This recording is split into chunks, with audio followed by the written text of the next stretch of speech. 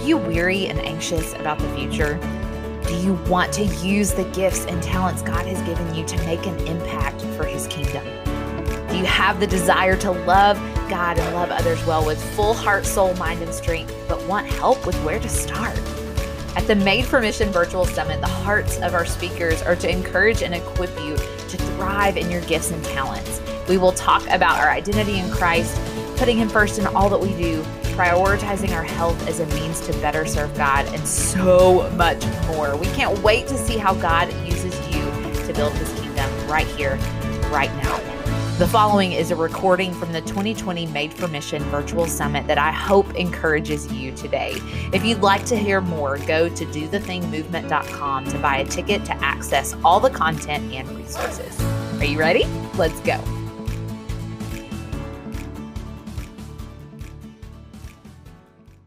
Do you ever get to the end of a podcast and just think, man, I am not done with that conversation? Girl, me too. And I love hearing from you about how not only the show is encouraging you, but also what God is stirring up in you as a result. And I just really wanted the opportunity to connect one-on-one with more of you. And that's why I've created a Patreon community. Patreon is an online platform that hosts bonus content and provides creators a way to hang out with their audience in a more intimate way. So here's how I'm going to use it. There are 3 tiers. First is the bestie tier, which will include access to the platform and extra conversations with all our guests that only Patreon besties will get to hear. These questions will not be shared here on your podcast platform. Then there's the VIP party tier. This includes the bestie tier, and you get invited to a VIP party once a month on Zoom where we get to hang out, get to know one another better, and maybe do some coaching in a group session from time to time. And then finally, there is the Calling Coach tier. In this tier, you'll be able to access the previous tiers, plus have a 30-minute coaching call per month with me to talk about anything podcast, ministry, or career related. How fun does this sound? So come on over to Patreon by downloading the app or visiting patreon.com and search Do the Thing Movement. I can't wait to meet you inside the community. Hey friends, my name is Heather Creekmore and I run a ministry called Compared to Who. And today I want to talk to you about why you don't have to wait until you are better to pursue your purpose. So as quickly as you can, I want you to rattle off 4 things that you would like to improve in 2021. What are 4 ways in which you would like to be or do better? I'll give you just a second. So chances are you didn't have a hard time coming up with 4. In fact, some of you overachievers scribbled down 7 in those 3 seconds. The truth is, we all know the ways that we want to be better, don't we? Like, we are amazingly in touch with all of our perceived flaws and weaknesses. And we're sure that with just a little bit more intentional effort, maybe a webinar or 2, a class, and some time, that we will improve. Is it just me? See, I love improvement. I am a firstborn, type A overachiever. In high school, I competed with my friends over grade point average to the 100th of the percentile. I have a master's degree in public policy and political management. I have managed events for presidents of the United States. I like things to go perfectly. I have a backup plan for my backup plan. And if things don't go well, oh, I am the first in line with a list of ways that we should improve things. When I got married, I handed out line by line itineraries to everyone in the wedding party, telling everyone where they needed to be at 9:07 and at 9:13 and at 9:21. Let me tell you, some of the groomsmen rolled their eyes, but they knew not to mess with this bridezilla. I married a Marine fighter pilot. And guess who was even more perfectionistic than me? He was. Together, we were 2 people constantly striving to be better until we drove each other crazy. But fortunately, God found a way to trick us into counseling, which helped us work through a lot of what was keeping us stuck in perfectionism and constant self-improvement. Now my husband's a pastor. We have 4 children. We had 4 in just under 5 years, no twins there. And we homeschool, and friends, our lives are far from perfect. In fact, the number of areas in my life that could use improvement are limitless. And yet I still like to succeed. I like to be the best. In fact, if there's an opportunity to do something that I'm not sure I'll succeed in, I generally ignore those opportunities. But God's been working on me for almost a decade now to help me release that chokehold that my ideals and perfectionism had on me. In fact, he's helped me so much that you just may be more familiar with me from this image.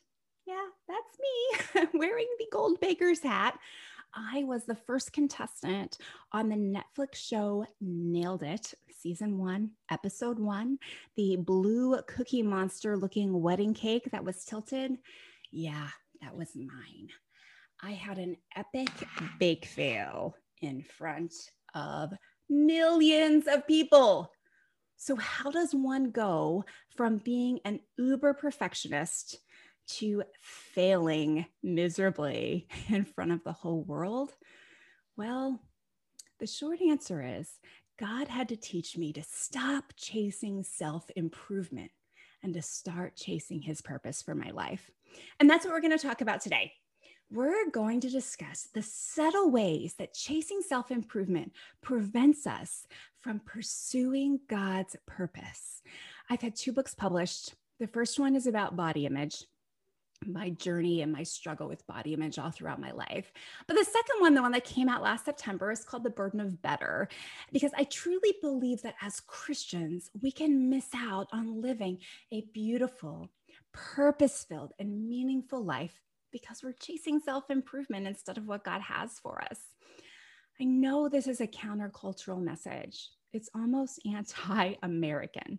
We learn from a young age that if you want to be the best, you follow a certain path. Athletes train, top lawyers, business leaders. They know they have to get good grades, go to all the right schools, pay their dues, and then they work their way to the top. Actors, artists, musicians, they too pay their dues, they hone their craft, and then they get that big break that propels them to greatness. We've been taught by culture that we should find our yellow brick road, and at the end of it, we'll discover a rainbow surrounded by buckets of happiness. The only problem is, at the end of that yellow brick road, there may just be a guy hiding behind a curtain instead of a rainbow and buckets of happiness. Now, that's an illustration from The Wizard of Oz. So if you haven't seen it, let me explain what happens. Dorothy and her friends follow the yellow brick road where they're going to find the amazing wizard. And when they get there, they see all of these technotronics. There's some amazing creature, they are certain. But then the little dog Toto pulls back a curtain, and they see what it all really is. It's just a man with a bunch of levers and a microphone. And the man says, "Pay no attention to the man behind the curtain." You see, friends, I kind of think that's what happens to us sometimes. We're looking for the path. We want the exact steps to take. In some cases, we want the magic formula for success. But friend, that's what culture teaches. That's not actually what the Bible teaches. That's not the path the Bible lays out.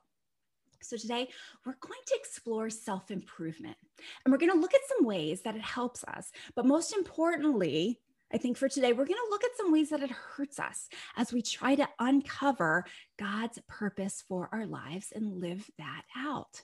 Now, you have an outline in your conference notes, so if you lose track of any of these scriptures, most of them are there right for you. Okay, so let's start off by looking at the concept of self-improvement. So the messages of self-improvement, I mean, like I said, they were a guiding force for me most of my life. I had this postcard taped to my desk, and it said, "Commit yourself to constant improvement." And so I did. I always analyzed my life from the what can be better, what could be improved perspective. My body, that could always be better. Of course, what could I do to improve it? What's my next diet? What's my next fitness plan? My knowledge, well, that could improve too. I love books and I love gaining experience. I could be better with practice. I was sure I could get somewhere close to perfect, if not reaching perfect itself. But now I'm beginning to see what a trap that was. How many years I spent chasing better and not chasing God's purpose. So let's be honest. some of these self-improvement projects take time. Like, I don't know about you, but when I used to start a diet or a new exercise program or try to take an online class, these things became time consumers. They were like right here, front of mind. And it was hard to think about anything beyond my next self-improvement project. So today I want us to answer a couple fundamental theological questions about self-improvement because, like I said, it can be right here. And when it's here, it can be blocking us from moving into what God wants us to do for his kingdom. So the question we're going to start with today is this: is self-improvement biblical? So I've been studying scripture, reading words written by people much wiser than I am, and I've come to this conclusion. Are you ready for this? It depends. How's that for a solid answer? You see, I think the more I've studied it, the better question is not, is self-improvement biblical, but is self-improvement goodly or is self-improvement godly? You see, there's a lot of things in our life that are good, but they might not necessarily be godly.